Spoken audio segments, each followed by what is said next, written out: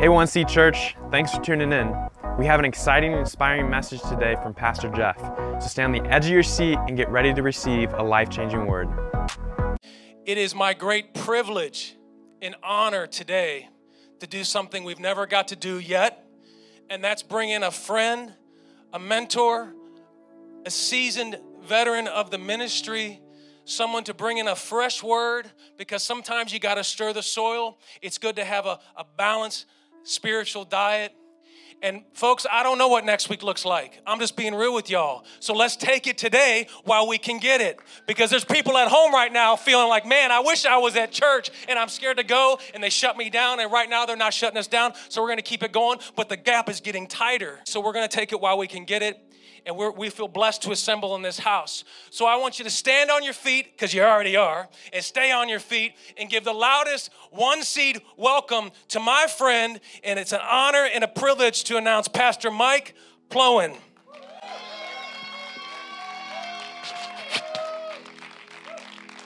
Thank you, man. Hey, it's great to be with you. You can be seated. First of all, I want to thank Pastor Jeff and Michelle for having me, for entrusting me with this great privilege. You know, one of the things I learned a long time ago was I pastored for 25 years. And so when you have someone that stands behind your pulpit, I learned the hard way. You want somebody who you feel you can trust. Okay, and somebody who will honor what, in the old times, you used to call it honoring the sacred desk, And so I pray today that I bring honor to this sacred desk as I'm here today. And thank you all for being here. And especially, in the interesting times that we're living in. It's an interesting day, isn't it? That can almost get cliche-ish. We say that, I've lived long enough to, I've been through enough things from, anthrax to Zika, we got A to Z and everything in between, Y2K, all of that, And but what I found through that is God's faithful. Amen. He's faithful in all circumstances. He's faithful in all times. And so, it's just good to be people of God and to have something in our souls, something in our lives that we're anchored to that's greater than CNN or whatever, So if you have your Bible or you have an electronic device, I'm going to, get into this because there's a lot of things I want to share with you in the allotted time that we have. I didn't realize, you can go to Exodus chapter 13, I didn't realize at the time when the Lord started, I really felt speaking to me about this portion of Scripture, how because it was before all of the intensity of, especially this last week, was brought up, and so it really makes more sense to me now of why He began to speak to me about these things. But as you're finding that portion of Scripture, Exodus 13. I want to share with you a couple of things that I really felt that the Lord spoke to me back in early January, just within the first few days of January. One of the first things that He spoke to me was that He said that 2020 would be a year of recentering and uncommon opportunities. I think we're seeing some of that. Some of the most uncommon opportunities that we have today that's coming to the forefront, that we as a church are kind of being pushed out there to see. I was sharing with Pastor Jeff, one of my friends at one of the churches I work with, they initiated this thing. They put it out kind of through their body, but to put it on Facebook, get it out there publicly is one of the things that they said, hey, if you're 60 and above, or you have some kind of incapacity, you can't get out, hey, we're willing to go out, go grocery shopping for you, run errands for you, do all kinds of stuff like that for you if you don't want to get out. And I thought, well, that's what we should be doing, right? Those are some of the uncommon times that we're in that are bringing to the forefront and really causing us to look and see who we need to be as the body of Christ. The other thing was that the Lord spoke to me, and he said that I felt like the Lord spoke to me, and he said, it's not so much what 2020 holds. He said, but you need to know that I have a hold of 2020. And those two things have been what I've been rehearsing in my heart, especially this last week, and coming back to that, because those are the types of things that will keep you from getting all kinds of, confused and fear and all of that stuff. We're to be people of wisdom, right? But we're not supposed to be people of fear. Okay? In 1 Thessalonians 5:8, it says this, but since we belong to the day, since we're living in this day, is really what Paul's talking about. But since we belong to the day, let us be sober, having on the breastplate having on the breastplate of faith, love, and the helmet of hope of salvation. So that word, it was interesting. I was reading that just the other day, and that word sober means this: not intoxicated with fear or instability. See, that's the day we're living. A lot of people are living in fear and instability. People are just, they're going crazy. And that's not who we're to be. Now's the time for us to walk in this steadfastness, with this calm about us, with this resoluteness within us. And that's what people will be drawn to that and say, well, how come you're not all, jacked up like everybody else? Sorry, can you say that here? Can you say jacked up here? Okay. I'm thinking that's probably pretty mild to what some of the stuff Jeff says. But anyway. And see, when we do that, that's one of the things that people will take notice of. And they'll say, why? And then you have an open door. Okay? So, anyway, did you all find Exodus chapter 13? I'm going to share with you this morning, the title of this message is Perceptions Can't Take You to Purpose. Okay? In Exodus chapter 13, verses 17 through 18, I think they'll have that up there on the screen for you. It says this: when Pharaoh finally let the people go, the people of Israel, remember the story of Moses and Israel leaving Egypt. When Pharaoh finally let the people go, God did not lead them along the main road that runs through the Philistine territory, even though that was the shortest route to the promised land. God said, if the people are faced with a battle, they might change their minds and return to Egypt. So God led them in a roundabout way through the wilderness towards the Red Sea. Thus, the Israelites left Egypt like an army ready for battle. So when I was reading this, I was like, okay, God said you can't take the shortest route because that has all kinds of enemies and there's going to be battles and challenges, and you can't go that way. So I'm going to have to take you to the long way around this. But then it says that they left Egypt like an army. Kind of seemed contradictory, didn't it? But if you really get into this, and so I started digging into what this really meant, is that they left they left Egypt looking like an army, but they weren't prepared to be an army. They left Israel, really what it means is that they left Israel in columns of five. 5 columns is really what it meant, which was the way that the armies, and especially the Egyptian armies, would go out to battle. They would go out in these massive 5 columns. And so Israel came out of Egypt looking like an army. They had the perception of an army, but they weren't prepared to be an army. And so that's why God had to take them in the long route. Sometimes shortcuts in life can end up being the most difficult and challenging ways to go. A lot of times we like to shy away from taking the long or the processed way. We want the shortcuts, right? Because we become a culture that we want everything right now, right? I mean, I get a little frazzled sometimes when I'm sitting here, especially I'm sitting at an airport or something, and I'm trying to pull something up on my phone, and it takes like 30 seconds for it to pull up. And I'm like banging my phone on come on, hurry up. We've become a very impatient people, and so we always want the shortcuts. But I'll tell you what, the shortcuts can become the most challenging and the most difficult ways to take your life, to live your lives. And so God says, I'm going to take Israel, and I'm going to take them through this long journey, because the journey was about developing them into something. It was really about exposing two things.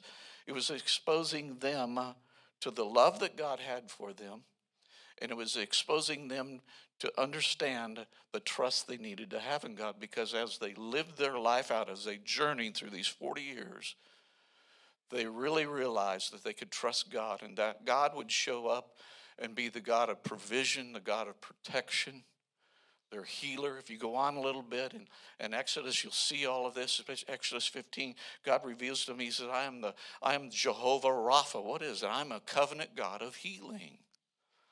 And see, if you don't understand those things, if you miss out on those things, you don't have the ability to stand in the most challenging of times.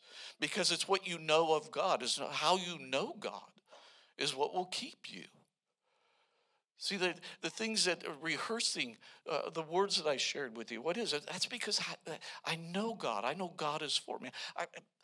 One of the things that the scripture that will forever, for the rest of my life now, be with me is Romans 8:31. If God be for you, who can be against you? I had to live something out. I had to take this journey in my life 10 years ago. I'm not going to go into the whole story, but 10 years ago, on a Thursday night, I had gone upstairs to bed. 45 minutes later, I heard her dog barking. I come downstairs and I find my wife gone, dead, sitting on the couch. She'd passed away, just sitting on, still had her laptop on her lap. She'd been working on her laptop, sitting there, gone. That wasn't in my plans. For me to have to go through it was not in my plans. I've been through the valley of the shadow of death. I've been through that dark valley. But I'm here to tell you, I didn't stay there. I've been through it. I went through it. Why? Because God had prepared me little. I didn't even realize how much God had prepared me. Well, you know, the thing that sustained me was I trusted God. I really meant it when I said, Lord, I trust you. Here's my life. I trust you with it. In those initial days and weeks, I would wake up every morning. In Romans 8:31, I would either be saying it, wake up. I was either waking up saying it, or I was waking myself up saying it. But every morning, and it wasn't something that I just decided, I'm going to do this. No, it was in me. Every morning I would wake up saying, if God be for me, who can be against me? If God be for me, who can be against me? And I realized even the death of my wife, we'd been married for 33 years. She was the love of my life. Even her death could not be against the trust that I had in God, that he cared for my life, that he had a purpose for my life, that he had a future for my life. See, these are the things, or the reasons that why we go through the things that we go through. Because one of the things that I realized is that God had to take them on an inward journey to prepare them for their outward purpose. God is wanting to prepare you on the inside so that you can stand against the challenges that come out here. This is exactly the day we're living in, because we will either react or respond to the circumstances of our day. And reaction a lot of times gets you into trouble. Okay? I learned that the hard way. So I was an executive pastor at a large church up in Northwest Missouri for a number of years. And I was leaving there one day. I was driving to a meeting, and I'm driving down Cook Road. I can tell you right where I was. Encounters with God mark time and place. And so all of a sudden I heard the Lord speak to my heart, and he said, you react way too much. To which I said, no, I don't. I literally did that. No, I don't. He didn't say anything. It was kind of like point proven.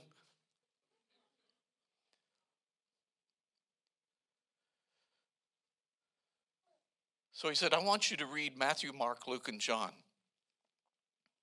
Okay, so, through the process of, the following days, and I read through, all the gospel, Matthew, Mark, Luke, and John. I got nothing.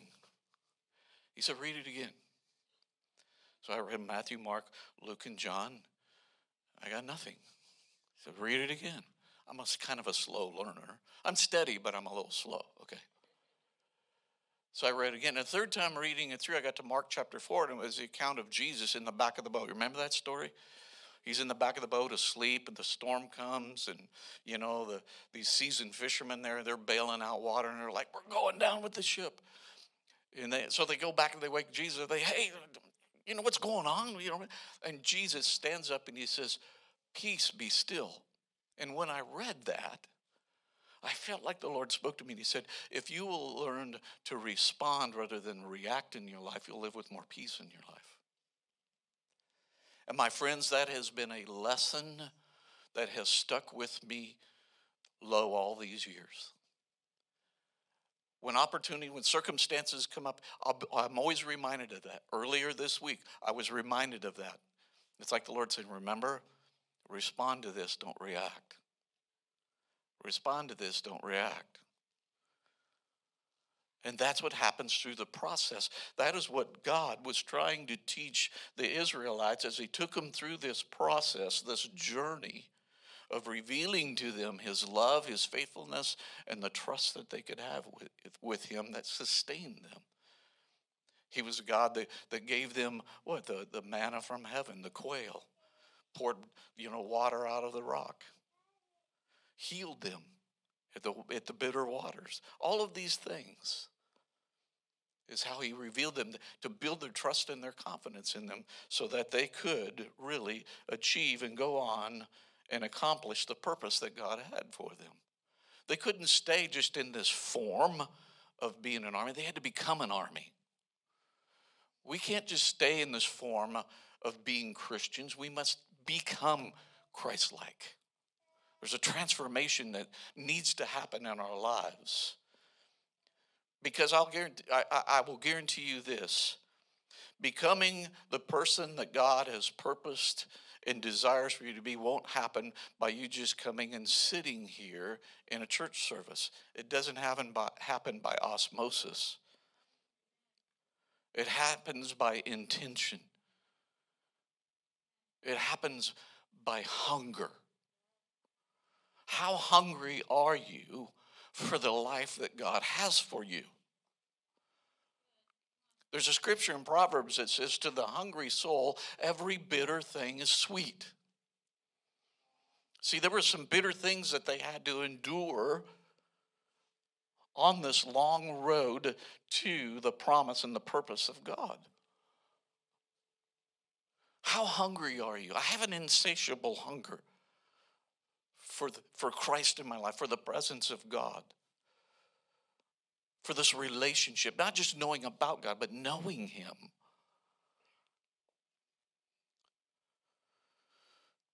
I'll share this. Hopefully it's not too inappropriate, but there again, you're used to Pastor Jeff.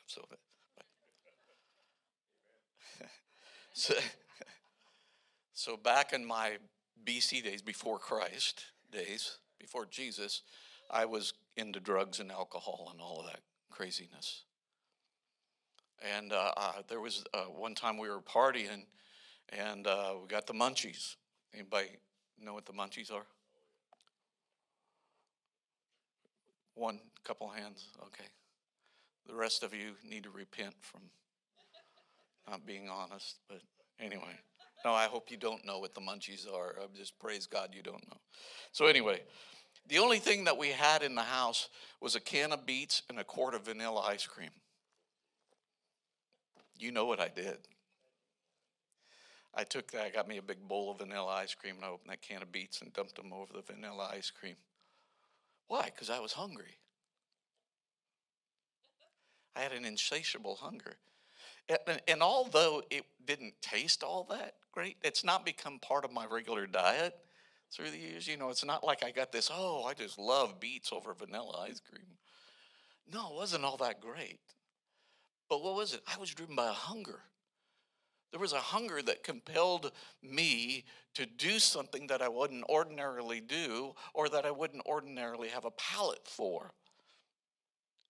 And that's the way that we need to be spiritually. We need to have a spiritual hunger within us that compels us to go outside of the ordinary, or what we would think to be comfortable with sometimes, into pursuit. Because sometimes, living a life of prayer isn't always comfortable and everything. But I'll tell you what, because I'm hungry, I'm adamant about having this prayer in my life. In the sense of, what's my prayer? Is that my conversation with God. And I don't make it pragmatic. I got to get up and I got to pray this 20 minutes in the morning from, 4:30 to 4:50. Every morning. No, my conversation with God goes on all day long. Because I don't want to sequester a conversation with God to just a minuscule part of my day. I want to have this interaction all day long, because I encounter all kinds of circumstances. This week, I was telling Pastor Jeff, I work with a lot of pastors across the U.S. I got all kinds of calls this week. What do you think we should do? What do you think we should do? What do you think we should do? And I don't want to just give them what I think. Because that and $3 will probably get you a cup of coffee at Starbucks. But I want to give them the wisdom of God. And in order to give them the wisdom of God, I want to hear what God is saying to me for them. I don't want to be cookie cutter. Well, this is what everybody's doing. And so a lot of my responses are, what are you feeling? What's the conviction? What do you think? Because there are some who say, well, we really feel we need to gather. I said, well, then that's what you need to do. There are some that say, well, we don't think we should do online, and how should we do this, and blah, blah, blah, blah. So I help them with those details, but that's what you should do. But the whole time I'm praying, I'm like, Lord, what's the best thing for them?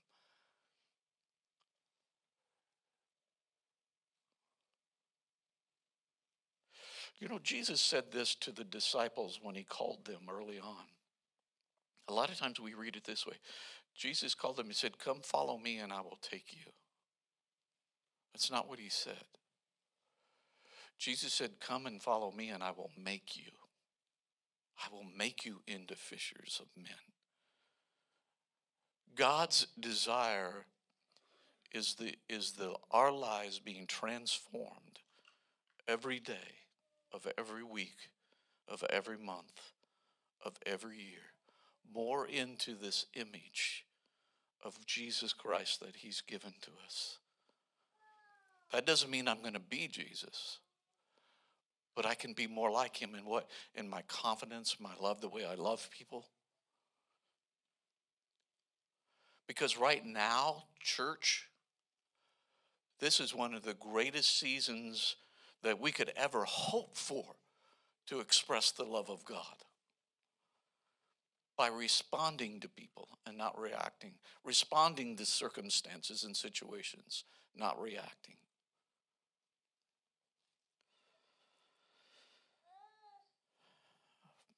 So following Jesus, well, let me say this. God is at work in the spiritual journey of every generation. Okay? We have cross generations here. God is at work in every one of our generations. Developing, showing, process, taking us, strengthening us. So following Jesus is about having your paradigms shift. Anybody know what a paradigm is? Paradigms? It's 20 cents. Paradigms. Okay, enough of the jokes. Following Jesus is about having your paradigm. What is a paradigm? That's the patterns, the way we think, our methodologies, all that. So following Jesus is about having your paradigm shift as you navigate life's circumstances. Meaning what? We got to be flexible. We talked about, the young man that spoke this morning, talked about being flexible, about in a sense of meeting people and encouraging people. Just being flexible. As a church, you got to be flexible in this season. Just because we're not maybe going to do church, like maybe you can't do it here every week, but be flexible with that.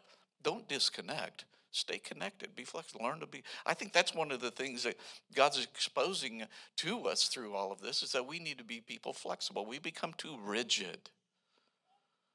You know? It's like I tell people, before you got saved, you'd go out on a Friday night and you would paint the town red. Okay? You can be honest with me. Now you become a Christian. Now we go out on Friday night, we paint the town beige. We just become inflexible and boring, and that's not supposed to be who we are, all right? So you're either going to be flexible and with all this, or this. When I was writing this song came. It's an old Otis Redding song. It's one of my. I really love it. It's Sitting on the Dock of the Bay. Anybody remember that song? Now I'm not a singer, okay, so you might want to edit this. Who's a photography guy? You might want to edit this part of it. But anyway, so the song goes, I'm sitting on the dock of the bay, watching the tide roll away. Or we could say, I'm sitting on the dock of the bay, watching life roll away. I'm just sitting on the dock of the bay, wasting time. Oh, yeah, right. You're all very gracious. See, if we're not engaged, if we're not letting God take us through this process, because see, we're created for movement. I'll tell you, one of the most frustrating things that I experience is when I'm sitting in a place of movement, but I'm not going anywhere. Now, I fly a lot. Okay. One of the most frustrating things is when I'm sitting on an airplane and it's not going anywhere. That tube was made for movement. So I'm flying back. I'd been out speaking on the East Coast, and I'd flew through Newark. Anybody ever been to Newark? If you die without Jesus in your life, you will spend eternity in the Newark airport. I'm convinced of that. That's where, or LaGuardia, excuse me, it was LaGuardia. I'm sorry, it was LaGuardia. You're right. And so we're there. The flight got delayed an hour because one of the flight attendants lost her purse in the restaurant she was eating in. So she's trying to find her purse. So these, 150 people are sitting there waiting to go on this airplane again because, anyway. So we get on the plane. It's about a 3-hour flight from LaGuardia to St. Louis. We get about halfway into the flight, and the pilot comes on and says, yeah, we're having some minor difficulties, nothing serious, but dispatch wants us to come back to LaGuardia. And when I heard that, I said out loud, oh, hell no.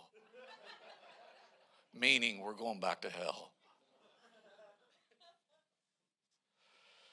So they said when we get back, we're not going to go to a terminal because if we unload you, we've got to take you through security again and everything. So we're going to go over in this area in the tarmac. They're going to have another plane ready, blah, blah, blah, blah, blah. So we go over there and we pull up, and there's like, four planes in a row next to where we pulled up. And they said, okay, folks, we got to wait. They're going to bring some buses. We're going to load you on these buses and take you to the plane. So I'm thinking, okay, those must be 4 other broke down planes.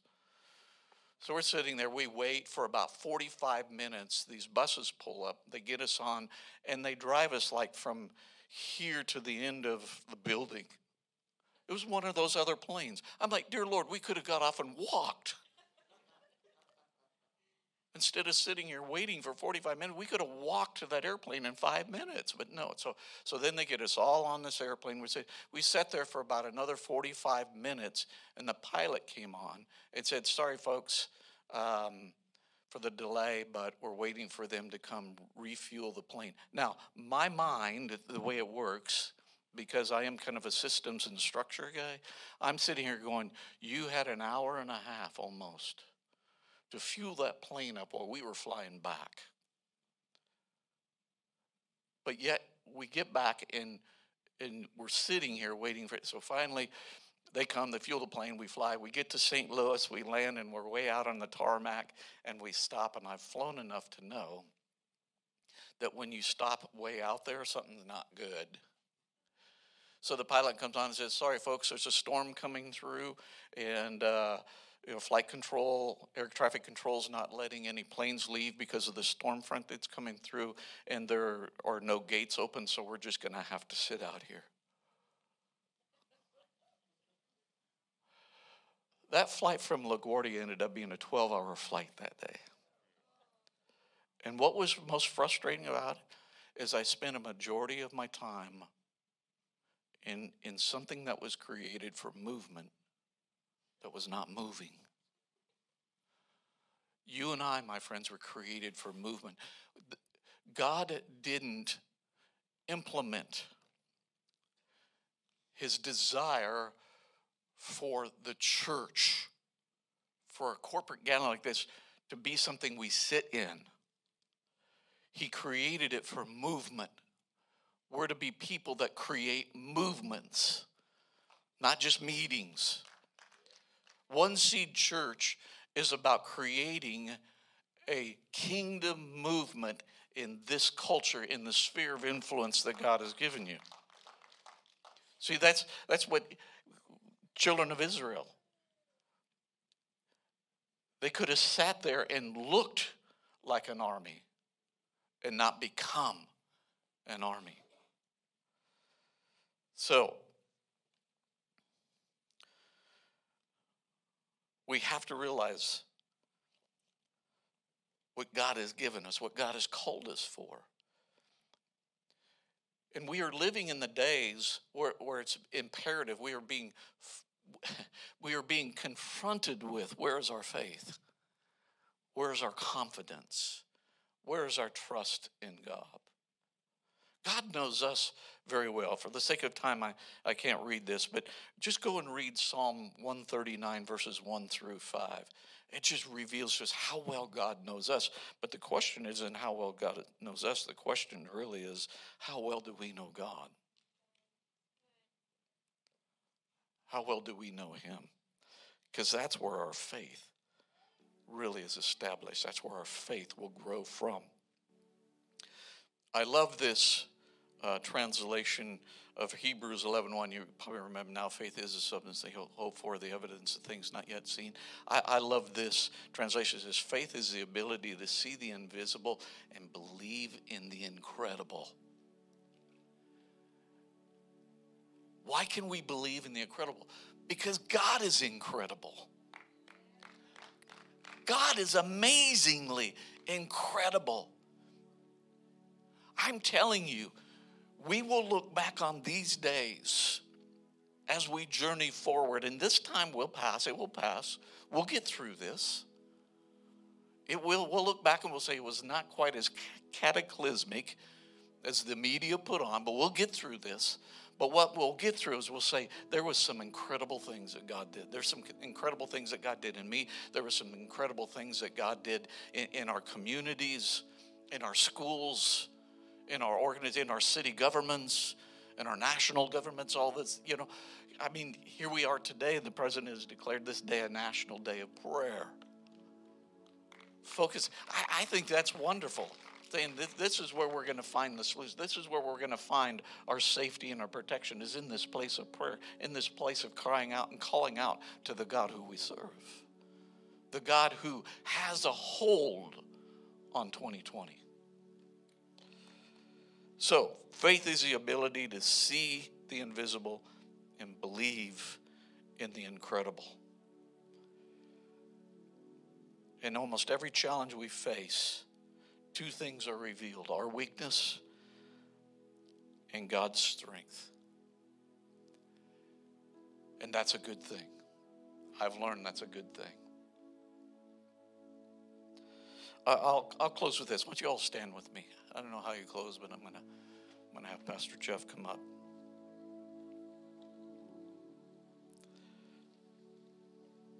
Here's what I've learned about when you get into challenging times, or when it feels like all of a sudden some things in your life get weighty.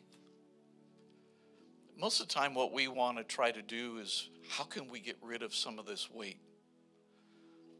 How can I get out from under this circumstance and get rid of the weight? There's just some things in life that you can't get out from under the weight of it. It's a weight that it's something that you have to carry. It's like having kids. You know, when they grow, they become challenging. It's like, okay, I'm ready to get rid of them. Anybody ever been there? It was like a time to get rid of them. Well, you can't. Why? Because they're yours. You know, you can't pawn them off. Please don't pawn them off on the grandparents. I have 6 grandchildren. Please don't pawn them off on me. I love them. But one of the reasons I love them so much is because they're spending their time with you. So there's just certain things that we can't shirk the responsibility and the weight from. This is one of those times. But our focus shouldn't be on how do we get rid of the weight. Our focus is how do we get stronger. That's what I've learned. What do we need to grow stronger for the place in life that we are at? Let that be a focus. Let that be a challenge to you. Maybe some of you, I don't know what you're going through. Maybe it's just because of everything going on with, the coronavirus and everything. But don't focus on what do I need to do to get strong? What do I need to do to keep fear out of my life? What do I need to do? See, I paid a high price to have the peace of God in my life. And God paid an even greater price so that I could have the peace of God in my life. So I'm going to do whatever I need to do to keep that peace in my life. I'm going to strengthen my life. I'm going to strengthen myself wherever I need to strengthen myself so that I can live in the peace of God. Amen. Let me pray for you. Lord Jesus, I pray for everyone that's here today and everyone that couldn't make it that is a part of this body.